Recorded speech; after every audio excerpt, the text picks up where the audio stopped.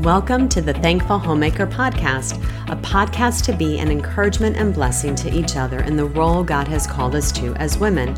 I'm so thankful you stopped by, so grab yourself a coffee or tea and sit with me a bit as we talk about how God's Word impacts every area of our lives as Christian women. Hello, friend. I'm Marcy Farrell from Thankful Homemaker, and I'm so glad to be with you today. We are at the end of the year, or the start of the new year, depending on when you're listening into this episode. But I know for most of us, whether it's the end of December or early January, it is on our minds as believers what the next year looks like for us and how we're going to prioritize things that are really important to us as believers, like our time in the Word, deepening our prayer life, and how we're going to engage and serve our church family. Many of us may set goals, or as I like to call them, spiritual priorities. And in these areas, many areas, but these particularly is what we're going to talk about today. So the aim or the hope of our time today is to really invigorate both you and me, ensuring that we will fully leverage the means of grace that the Lord has gifted us to foster our spiritual growth and deepen our connection with Him. So I mentioned spiritual priorities, and I want to update my podcast on spiritual priorities. I have an older one. I've had many requests from quite a few of you to do that, and it is so on my list, so you know that. So thank you for kind of giving me a boost to want to do that, because I've wanted to do it and I keep putting it aside. But when I get those messages and those little emails, it kind of sticks it on the front burner there for me. So I really hope to get to that in early or to mid-January. I'm still working on it myself right now, so I'm not ready to do it until I kind of work through it. But I will link to the older episode that I recorded on spiritual priorities. I also have a YouTube video on it if you're a YouTube watcher. And I have a resource that goes well along with it if you want to get a head start before I get to that recording. So I have also, just to update you, I have yet to update my book list from this past year, and I'm still putting my list together, the books I hope to read in 2024. My husband and I had some coffee planning time yesterday, and we were working on that together a little bit. But I am planning to get a book list together soon. By the time I get it, probably nobody will be interested, but it's a good thing for me to do for myself, so I'm kind of grateful to put that together. And also, if you're interested in staying updated on really all that's happening with the blog and podcast, then I highly recommend that you sign up for my email list. It not only keeps you in the loop about what's going on here at the blog and podcast, but I also share personal thoughts and insights in it. You gain access to a library of free printables, and each newsletter is filled with articles and resources and encouragement that's going to aid and encourage you in your walk as a Christian homemaker. So make sure you get on that email list. It's free. The library is free. It's part of it, and I will link to that in the show notes. So in today's episode, we're going to work through, I should say, the means of grace that the Lord has appointed, and they're often referred to as the spiritual disciplines. And these are gifts from the Lord that help us to grow in godliness and increase our joy in Jesus. I have written an extensive series on these disciplines. It's actually written, but I've also recorded it on the podcast and on the blog. But for this particular episode, I'm drawing from my time at this past year's Open Hearts in a Closed World conference. And I will link to that whole conference if you want to catch all the messages from it. So today we're going to dive into 3 specific disciplines that I work through in my session on it. It's our time in the Word, prayer, and fellowship. And again, if you want to dig deeper, I will link to that whole spiritual discipline series from the podcast. Each of these areas had its own episode. And then in addition to these areas, we also worked through Bible study and evangelism, journaling, fasting, meditating on God's Word, and scripture memory. So that was all part of my spiritual discipline series.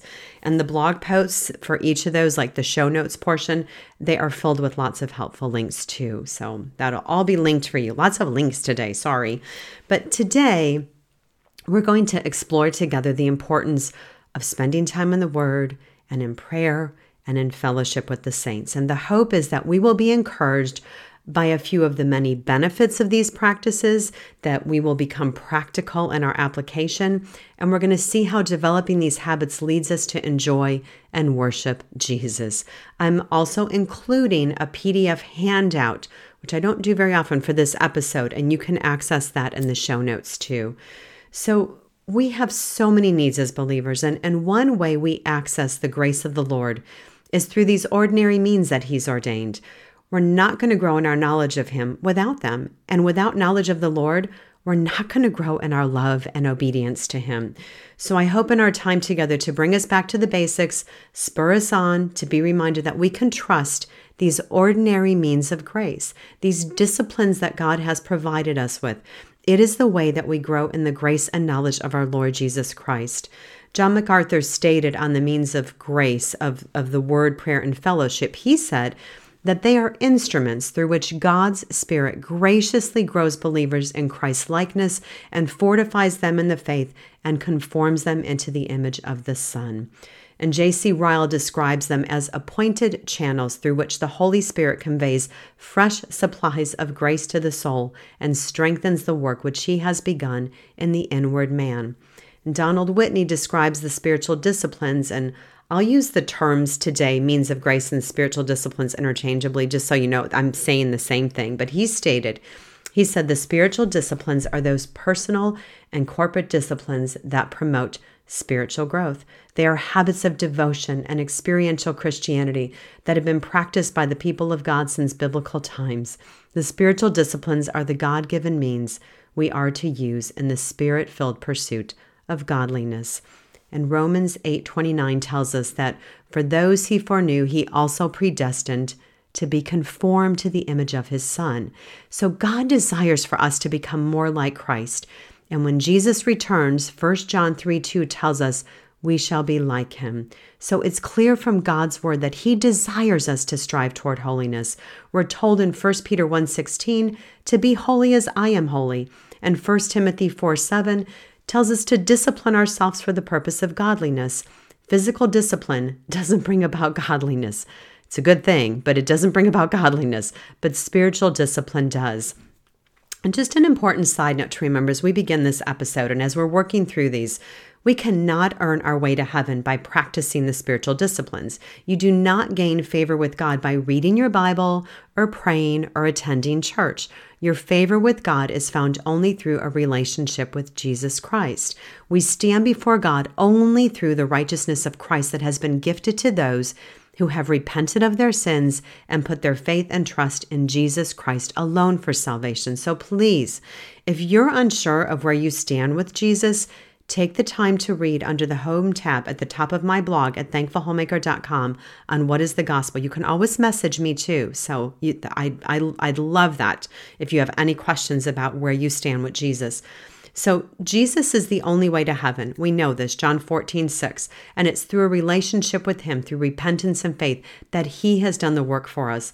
And we need to receive the free gift of salvation through him. We're justified by grace, declared righteous not by our own works, but on Jesus' perfect life. So why do we need to practice the spiritual disciplines? And one thing that comes to my mind first is Jesus did. Jesus knew God's word. He went to solitary places to pray. He fasted. He fellowshipped. He shared the gospel with others. Acts 2:42 says, and they devoted themselves to the apostles' teaching and the fellowship, to the breaking of bread and the prayers. We can see in that verse alone that God's word and prayer and fellowship were important elements in the early church.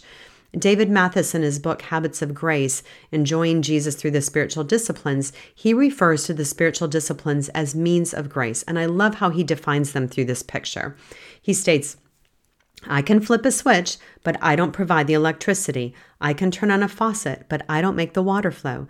There will be no light and no liquid refreshment without someone else providing it. And he continues, and so it is for the Christian with the ongoing grace of God. His grace is essential for our spiritual lives, but we don't control the supply. We can't make the favor of God flow, but he has given us circuits to connect and pipes to open expectantly, end quote there. So those circuits and pipes, they are the spiritual disciplines, are also defined as the means of grace. And we can't earn grace, but we can put ourselves in a position, as Dave Mathis says, to go on getting as he keeps on giving. Or as Donald Whitney states it, the spiritual disciplines are ways by which we can spiritually place ourselves in the path of God's grace and seek him. So through God's grace, we're conformed to the image of his Son, Romans 8:29. And then Philippians 1:6 reminds us that he who began a good work in us will complete it. So these means of grace, Bible intake, prayer, and fellowship, the three main areas, are ways the Holy Spirit conforms us more and more into the image of Christ. So I'm going to start with the Word and its importance in our walk with the Lord, because this is key. So God's Word is His revelation to humanity. It's His revelation of Himself and His character and His works, and it's how we hear from God. We've all heard it said that if you want to hear God speak, read your Bible out loud. John 17:17 tells us, sanctify them in truth. Your word is truth. Jesus is praying for our sanctification, which is the process of being made more and more into Christ's likeness. It's to be like Jesus. He's asking the Father to do this by the truth. And what is truth? God's word is truth. We're sanctified by truth. God's word is truth. We are sanctified by the word of God. We are not going to grow in godliness without it. 2 Timothy 3:16 tells us, all scripture is breathed out by God and profitable for teaching, for reproof, for correction, and for training in righteousness. The gospel is revealed to us through God's word, and it is, as it states in Romans 1:16, the power of God for salvation. We cannot be saved without God's word. Romans 10:17 tells us, so faith comes from hearing, and hearing through the word of Christ. We have a God we can know and meet with, and because of that, we should meet with God on a regular basis. If we're in Christ, God is our Father, and we are His children, and we want to spend time with our Heavenly Father to desire to know Him more. And as we do that, we get a clearer understanding of who we are in light of Him. And it changes our perspective of the world as we begin to see all of life through His perspective. And how does this come about? It's only by spending time in His Word. There was a survey taken by the Barna Group on Christians, and it reported that only 18%, that's less than 2 of every 10, read their Bibles daily. And it gets worse. 23%, 1 in 4 Christians, say they never read God's Word. So 1 Timothy 4:7 reminds us to discipline ourselves for the purpose of godliness. And one of those top priority disciplines needs to be reading, studying, and meditating on God's word. Jesus asked quite a few times, have you not read? I'm grabbing that from Matthew 19:4 and Mark 12:10. Jesus is assuming that those who are claiming to be people of God should be reading the word of God. The word Bible comes from the Latin and Greek words meaning book, and there are 66 different books in the Bible. We have the books of the law like Leviticus and Deuteronomy, and we have the historical books like Ezra and Acts. Poetry here, think Psalms or Ecclesiastes, and prophecy books like Isaiah and Revelation. And then we have biographies like Matthew and John, and we have epistles or letters like Titus and Galatians. But the Bible ultimately has one author, God. All scripture was authored by God, written by men as they were led by the Holy Spirit. I'm referencing their 2 Peter 1:20-21 and 2 Timothy 3:16. The human authors, the Lord used over 40 of them over a period of 1,500 years. They wrote exactly what God wanted them to. And this unified book that we can now hold in our hands or on our tablets or on our phones or read it on our computers, right? That this unified book with the story of redemption, it points all the way through from beginning to end to Jesus Christ, our Redeemer. Donald Whitney states, he says, no spiritual discipline is more important than the intake of God's word. Nothing can substitute for it. There simply is no healthy Christian life apart from a diet of the milk and meat of Scripture. The reasons for this are obvious. In the Bible, God tells us about Himself, and especially about Jesus Christ, the incarnation of God. The Bible unfolds the law of God to us and shows us how we've all broken it. There we learn how Christ died as a sinless, willing substitute for breakers of God's law, and how we must repent and believe in Him to be right with God. In the Bible, we learn the ways and the will of the Lord. We find in Scripture how God wants us to live and what brings the most joy and satisfaction in life. None of this eternally essential information, he continues here, can be found anywhere else except the Bible. Therefore, if we would know God and be godly, we must know the Word of God intimately. End quote there. So all of Scripture is truth from God, as men moved by the Holy Spirit spoke from God. All of Scripture points us toward trusting in Jesus Christ as our Redeemer. So, my dear friend, we must be people of the book. God reveals Himself through it to us. Jesus is the Word, and the Word of truth, the gospel, the message about Jesus, comes to us for conversion and bears fruit and grows. One commentator stated, he said, without the Bible, we will soon lose the genuine gospel and the real Jesus and the true God. For now, if we are to saturate our lives with the words of life, we must be people of the book. So it needs to shape our lives. We need to meditate on it and prayerfully and diligently work to understand and apply it, every truth and command. We need to teach it to our children. And to do any of this, we need to be reading it as individuals. So if you are a Christian, my dear sister, if you are my sister, you're my sister if you're a Christian. I always want to correct when people say that, because not everybody is my sister. If we are in the faith, we are sisters. So if you're a Christian, you must be a people of the book. So let's talk about some benefits of spending time in the Word, because that can sometimes help us to maybe be encouraged to pick it up. We know spending time in God's Word is essential for our spiritual growth. That's like a key benefit, right there. It helps us to know God better and to understand His character and His will for our lives. And we can so often just look at reading God's Word as a box to check off or something we know we should do. So we just do it, and we may do it without delighting in His Word. And we may even read it and walk away unchanged, not remembering anything we read. And I'm raising my hand. I'm so guilty of that at times. Maybe we determine we're going to start that new Bible reading plan, right? And we're at the end of the year or beginning of the year. I know it's all on our minds, right? And in a moment, and I do want to encourage some practical ways to spend time daily in the Word. But before we go out buying that new Bible or journal or anything we think might be the next motivator to get us regularly in the Word, I'm saving you some cash here.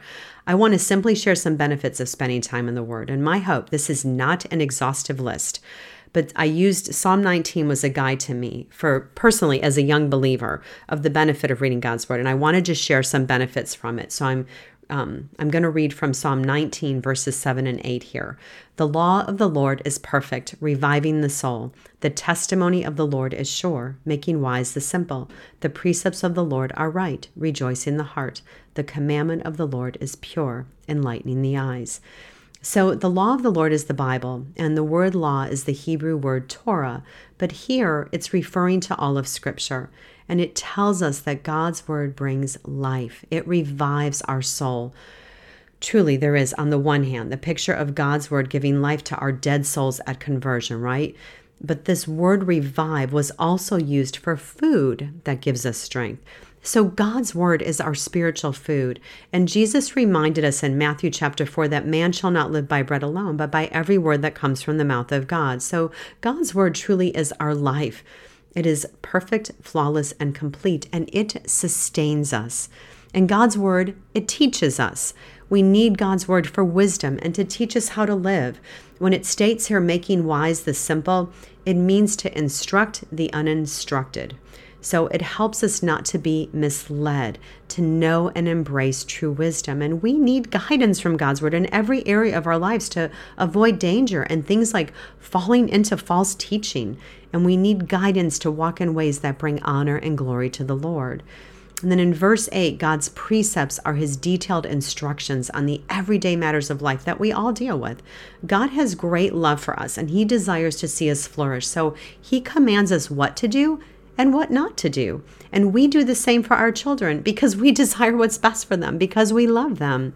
God's commands lead to life and life abundant. One commentator stated it, we are enlightened and learn God's truth when we obey what He says. That's John 7:17, and not just when we read or study it. That was from James 1:22-25. So God's Word, it's a map to guide us and enlighten us. And then we also see in verse 8, that Psalm 19, verse 8, the progression of God's Word.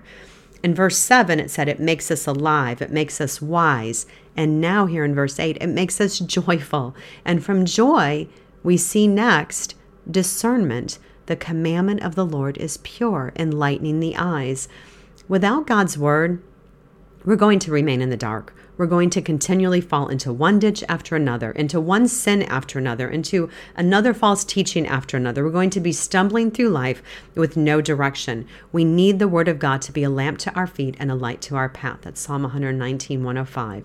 So if you need to be encouraged by more benefits of being in the Word, spend some time and camp in Psalm 119. That's a great place to just sit for a bit and take it in. I want to move through some practical help to get us into the Word on a regular basis if we're not. So what are some practical ways that we can engage with the Word?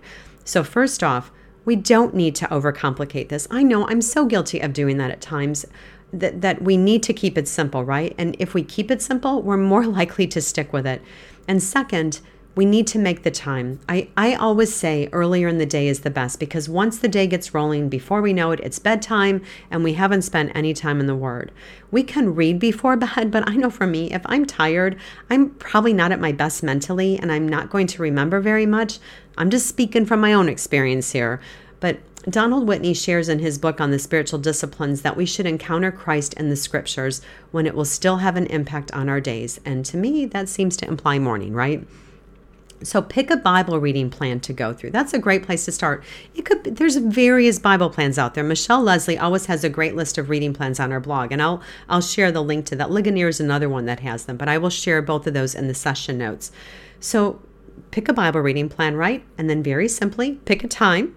Maybe you need to set an alarm, pick a spot and a Bible reading plan, set your materials out where you're going to be reading, keep a pen and a journal or notebook handy to take notes as the Lord speaks to you through His Word. I'm not going in depth on this episode in our time here today on what it looks like to meditate on God's Word, but I do have a free PDF guide available at my blog at thankfulhomemaker.com. It's called Daily Time with the Lord. I'll link to that in the show notes, but I've always appreciated just very simply what Donald Whitney said. He states, take at least one thing you've read and think deeply about it for a few moments. Your insight into Scripture will deepen and you'll better understand how it applies to your life. And the more you apply the truth of Scripture, the more you become like Jesus.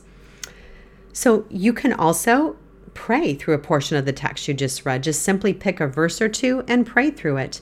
Ask yourself questions like, what have I learned about God in this passage, and how does this change the way I live? With just those two questions alone, you have so much to meditate on during the day and pray about.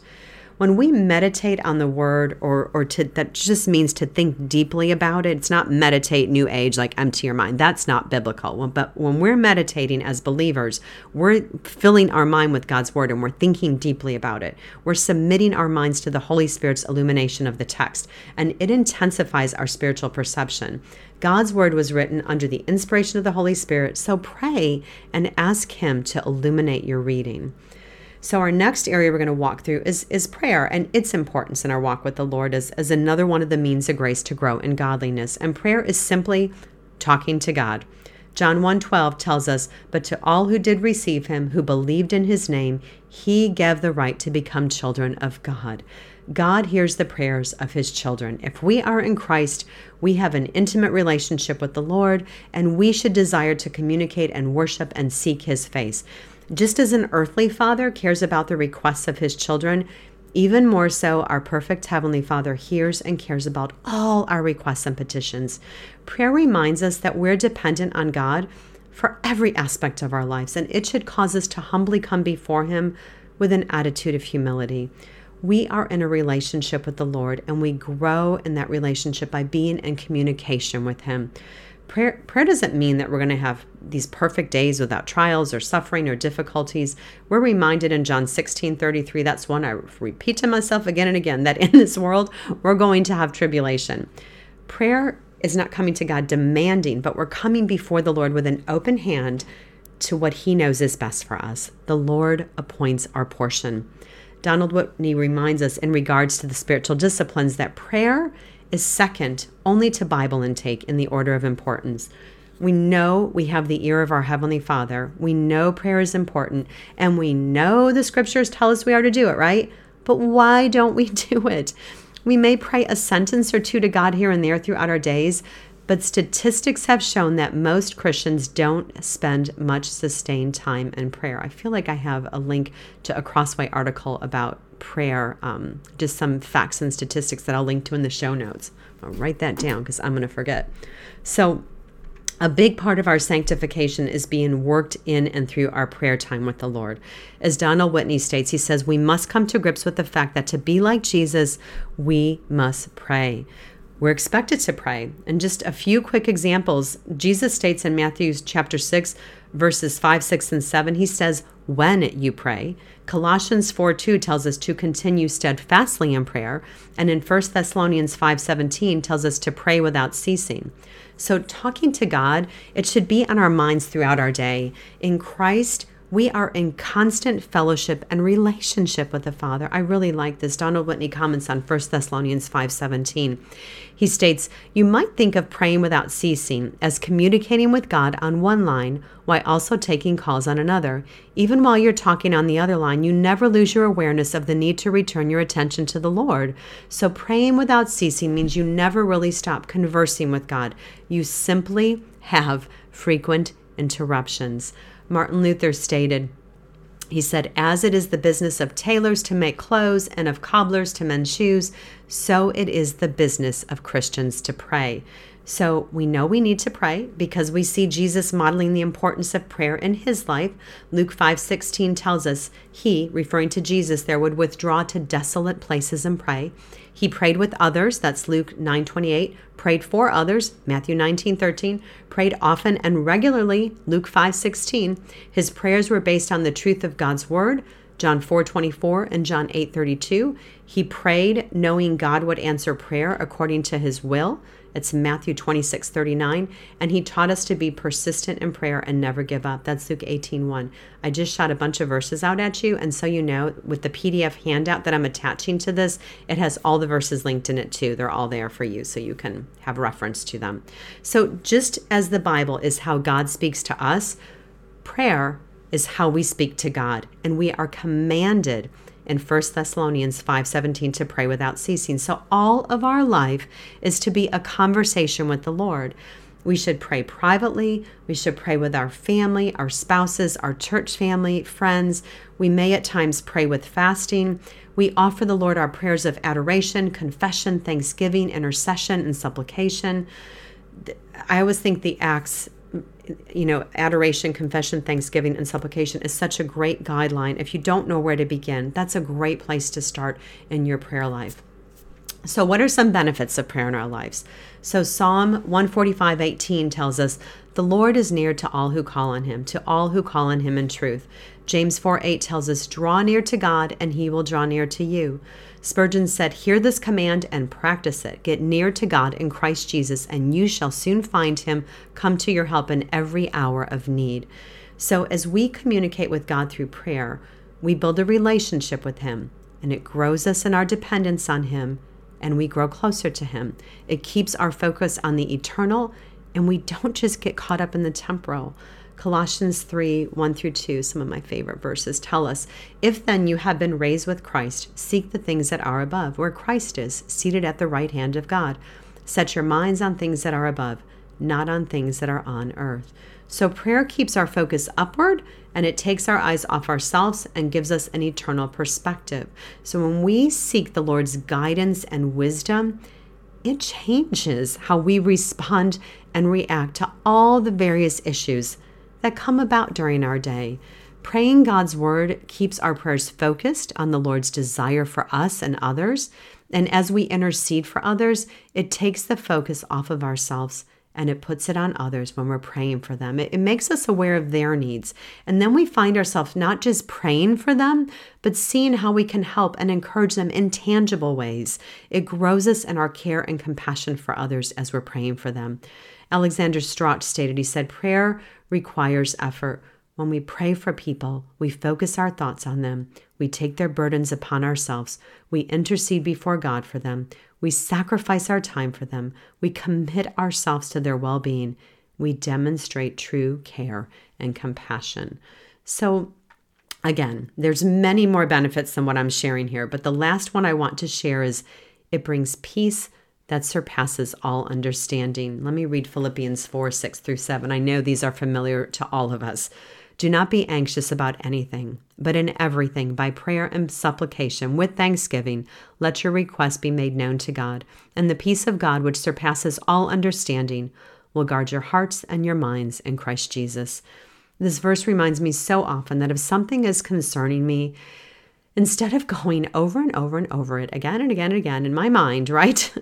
I need to take it to the Lord in prayer. There is no concern too little to take to the Lord. We can take all our requests to Him. Ray Pritchard said on this verse, he said, pray with thanksgiving. Why is this so important? Worry and gratitude cannot coexist. Worry will drive out your gratitude, or gratitude will drive out your worry. And another commentator stated, he said, when everything is placed trustingly into the hands of our Heavenly Father in prayer, petition, and praise, we know that He will keep watch over our hearts and minds so that nothing can upset us mentally or emotionally. So, my friend, we're going to have many troubles and concerns in this world, but truly there isn't anything more needed than God's peace guarding our hearts and minds. This is a benefit of prayer. So let's talk about some practical ways to pray.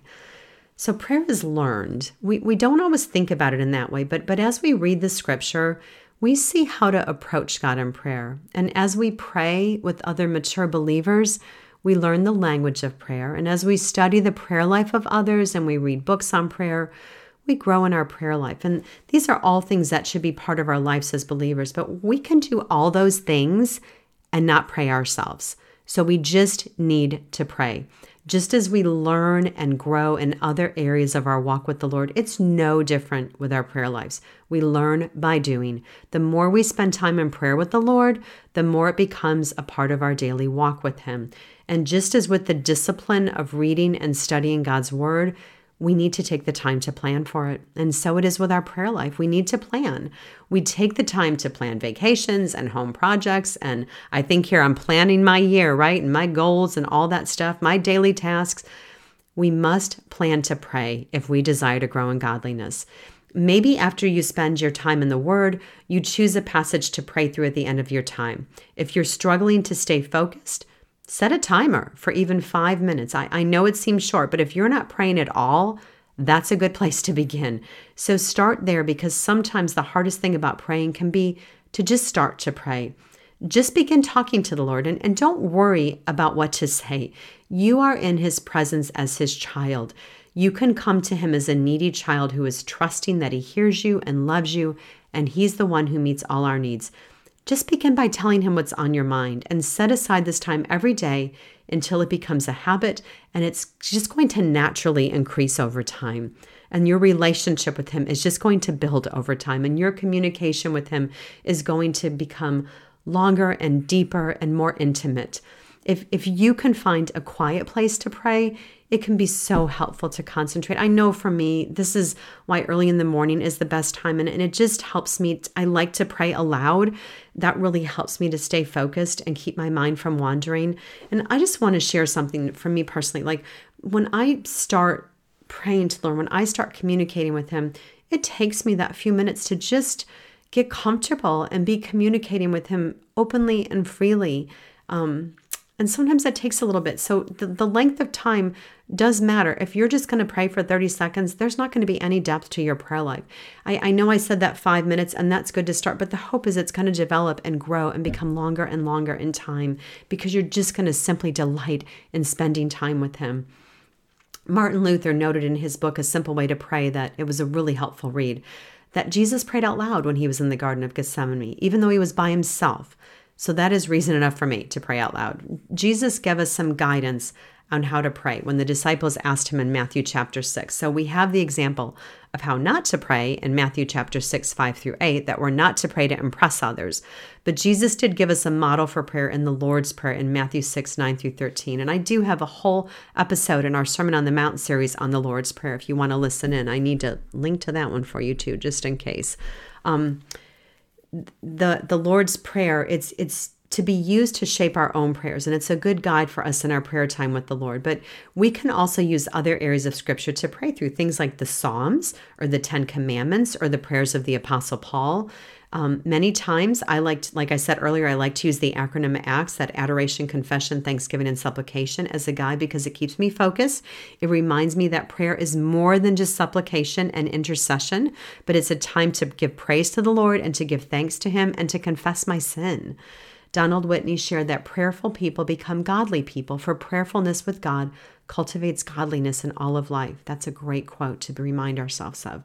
J.C. Ryle said, "What is the reason that some believers are so much brighter and holier than others. He states, I believe the difference in 19 cases out of 20 arises from different habits about private prayer. I believe that those who are not eminently holy pray little, and those who are eminently holy pray much. So my dear sister, we need to be women of prayer. And fellowship. So fellowship is our last area to walk through here today, and it is another very important aspect in our walk with the Lord. It is another important means of grace. If we've been believers for any amount of time, we are familiar with the Greek word koinonia, and it's a word used in the New Testament that translates fellowship. So our fellowship or partnership or communion as believers is so important to the family of God and to the body of Christ. God designed us for fellowship. And in Genesis 2:18, it tells us that it is not good for man to be alone. We were designed for fellowship with one another. 1 John 1:3 tells us, that which we have seen and heard we proclaim also to you, so that you too may have fellowship with us. And indeed, our fellowship is with the Father and with his Son, Jesus Christ. This verse lays out the foundation of our fellowship. It is with God the Father and his Son, Jesus Christ. And then, if we are in this fellowship, we are in fellowship with anyone else in fellowship with Jesus Christ. Our fellowship is with those who are in the family of God. It is what we all have in common. And a simple meaning of koinonia is commonness. In 1 John 1:3, which I just read a little bit ago, it refers to what we have seen and heard and proclaimed to you. And what is that? It's the gospel. John MacArthur states on this verse, he says, the proclamation of the gospel was not an end in itself. The proclamation of the gospel was to have as its goal the creation of a fellowship. When the gospel is preached, beloved, it is preached because God wants to make a fellowship. God wants to draw some people into his family and into family with each other. And truly, our fellowship is with each other and with the Father and his Son, Jesus Christ. So the fellowship is non-experiential. It's a fact of partnership. It's again, 1 Corinthians 6:17. He that is joined to the Lord is one in spirit.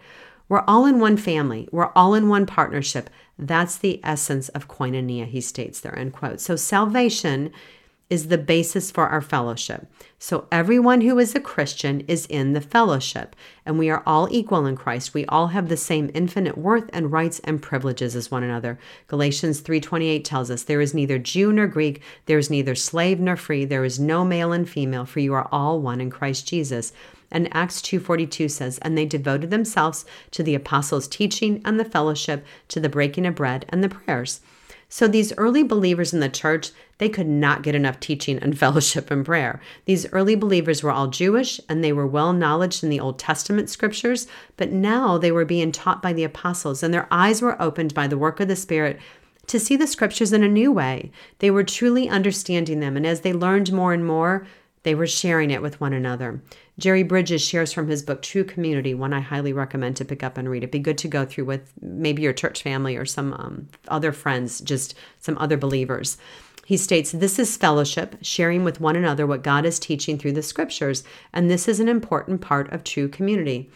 So fellowship, it's not talking about the weather or politics or our favorite sports teams. Jerry Bridges continues. He says, if we are to regain the New Testament concept of fellowship within the community, we must learn to get beyond the temporal issues of the day and begin to share with each other on a level that will enhance our spiritual relationships with one another and with God. So let's look at some benefits of fellowship in our lives. So Dietrich Bonhoeffer, he was a pastor, and he became a prisoner in a Nazi camp during World War II. And he was taken from prison to concentration camp and concentration camp to prison. And he had a lot of transfers over his years as a prisoner. And he lost contact with anyone he knew. But what he most missed was what he considered the most precious thing. He lost Christian fellowship. He wrote a book titled Life Together based on Psalm 133:1. Behold, how good and pleasant it is when brothers dwell in unity. That's Psalm 133:1 there. In it, he shared the richness of Christian fellowship. And I want to quote a part of it. He said, the physical presence of other Christians is a source of incomparable joy and strength to the believer, a physical sign of the gracious presence of the triune God. How inexhaustible are the riches that open up for those who by God's will are privileged to live in daily fellowship of life with other Christians. He continues, let him who has such a privilege thank God on his knees and declare it his grace, nothing but grace, that we are allowed to live in fellowship with Christians. That is such a reminder to give thanks to the Lord for the gift of fellowship, the gift that we have been given one another. And now in Christ, we belong to God's family, and this can't be taken away from us. We will never be out of the fellowship. And being in fellowship with other godly believers, it helps us to grow in godliness. This is a huge benefit of fellowship, and it begins within the context of our local churches. You need to be an active member of a solid Bible preaching church. And Michelle Leslie, she has a helpful church finder guide on her blog if you're not currently attending a church or searching for one. I'll link to that. Fellowshipping with other godly people as we worship and connect with them on Sunday mornings and throughout the week, either at studies or activities at church, or we meet with them outside of church. That's a major part of how the Lord uses to grow us in his grace and knowledge and in godliness. We become seasoned by spending time with the seasoned. And as we seek counsel and pray together and study and talk about God's word and how it impacts every area of our lives, and that we're encouraged by one another as we walk alongside and we do life together, that's a means of grace that is such a huge blessing and benefit of fellowship with one another. We're not going to grow in godliness without Christian fellowship. So what are some practical ways that we can engage in fellowship? So as I just share a few of what this looks like lived out, my thoughts here are being directed towards those in our local church. Our local body of believers is where we are known and loved and cared for. It's where our souls are nourished, and it's where we have committed to this body of believers to walk together through all the various trials and challenges and difficulties and joyous times we encounter as a family of believers.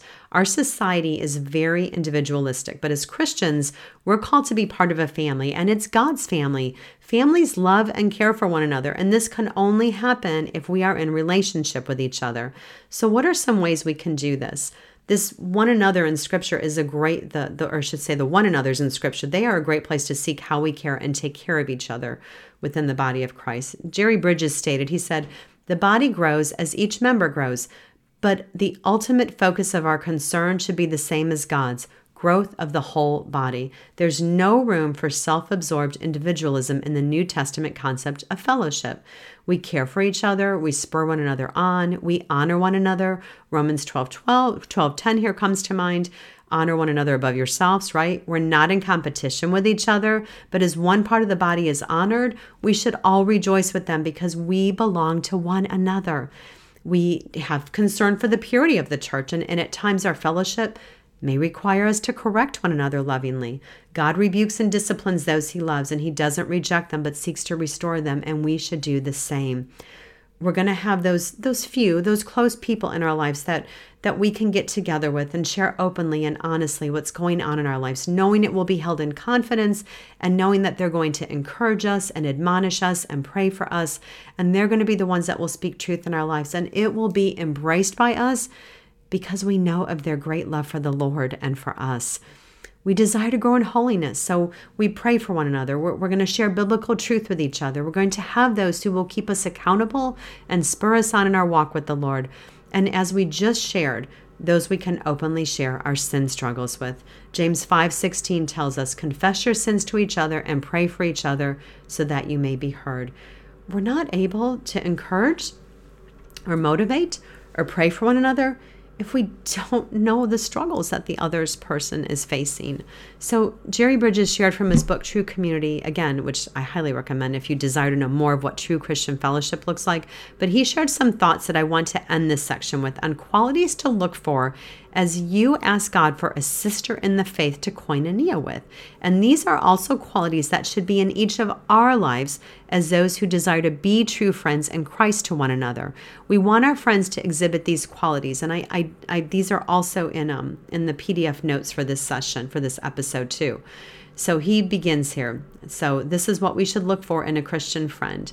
A desire backed up by action to grow in the Lord, both in personal character and in ministry to others. An ability to understand and identify with your needs, frustrations, and temptations, but in an objective way. He reminds us we need understanding, but not pity.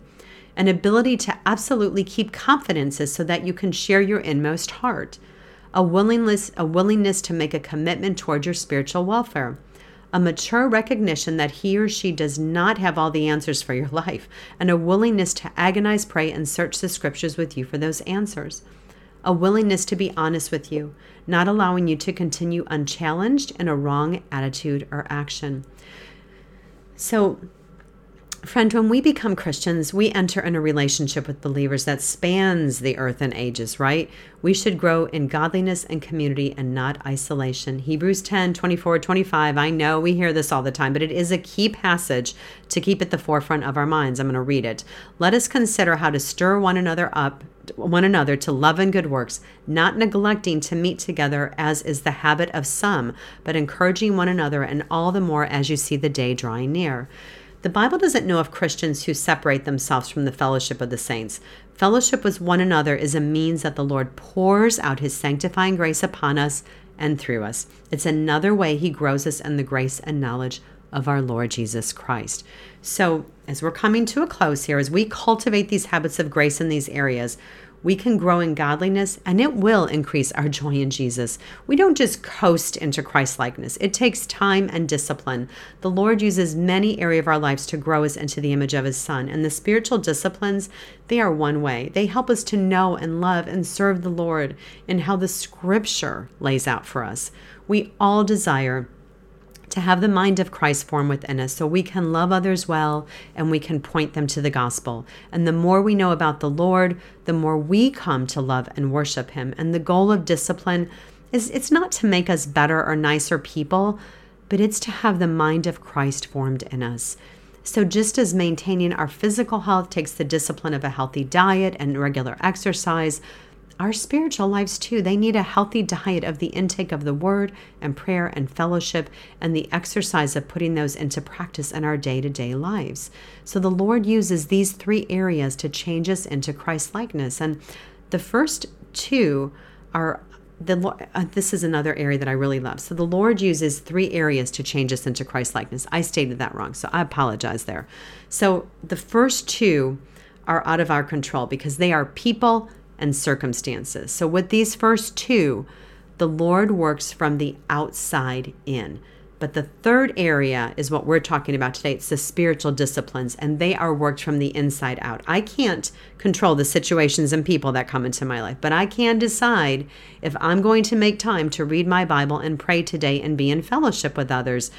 The desire and power to practice the disciplines are produced by the grace of God. They are his means of grace in our lives. I love Donald Whitney's example here. He says, a deep, insatiable hunger for the Bible is a gift from God, but we are the ones who must turn the pages and read the words. God doesn't pull our passive bodies over to the desk and cause our hands to open the Bible and draw our eyes back and forth over the pages without any effort on our part, end quote there. So we can't lift ourselves by our own bootstraps and make ourselves Christ-like on our own. Only God can make a sinful person more like Christ. But it doesn't mean we have nothing to do in our sanctification, or another way to put it is in our pursuit of godliness. As we bring ourselves before God, he makes us more like Jesus. As we bring ourselves before God, looking to God by faith and through his means of grace, we can expect to meet God there and be changed by him. My dear friend, Jesus truly is enough always. I am so thankful for your time, and I pray this was an encouragement as you begin to start a new year and you're thinking through things like your Bible reading and, your time in the Word and prayer and your interaction and engagement in your church family. Everything I mentioned a lot of links and resources, and they will all be in the show notes at the blog. I did not do a full post on this one. I put a little mini post, so I'm thankful you're listening in. I'm going to put that note in the blog, but all the verses and everything will be in the attached PDF too, but I will put a lot still in the show notes there, so it'll be there. I'm rambling, but I'm so grateful for you, my dear friend, and I do pray you have a very blessed week.